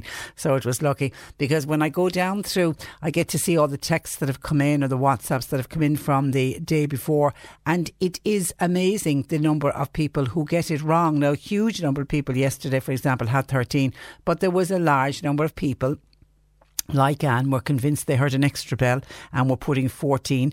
There was another cohort of people thought it was only 11 bells. They missed out by 2, but it was 13 yesterday. So you count the number of bells that Simon plays on the breakfast show at 9. Then you count the number of bells that Nick plays at 2. Then you wait until 5 o'clock, count the number of bells that Martina will play. Then you add the 3 together. That's your total. That's the number that you text or WhatsApp in to us. And then one of our lucky listeners with the correct answer, obviously, will get the call back from Martina. And if they tell us the right number, then they win for themselves the €500 All for One voucher. You can go away and have a free festive shopping spree on us. And don't forget that you can download the C103 app to your phone, because by downloading the C103 app, it means no matter where you are, you can go to the app and you can at 9, at 2 and at 5, and you'll be able to hear, just in case you're out. It's okay if you know you're going to be at home at 9, 2 and 5. But of course, we're all leading busy lives and we might be out and about. So do download the C103 app. That's C103's Christmas Covered with Dennis and Mary Ryan, where the new 2020 C5 Aircross has arrived. Open 7 days. See ryans.ie. And we'll do it again today and all over again next week. Okay, that's where I leave you for today. My thanks, as I say, to Barney Murphy for producing. We'll be back with you on Monday morning at 10 o'clock. Enjoy the rest of your Friday. If you're staying up for the Late Late Toy Show, enjoy that, particularly the Smallies, and we'll talk to you on Monday morning at 10 o'clock. On to the 9 Patricia Messenger. A very good afternoon.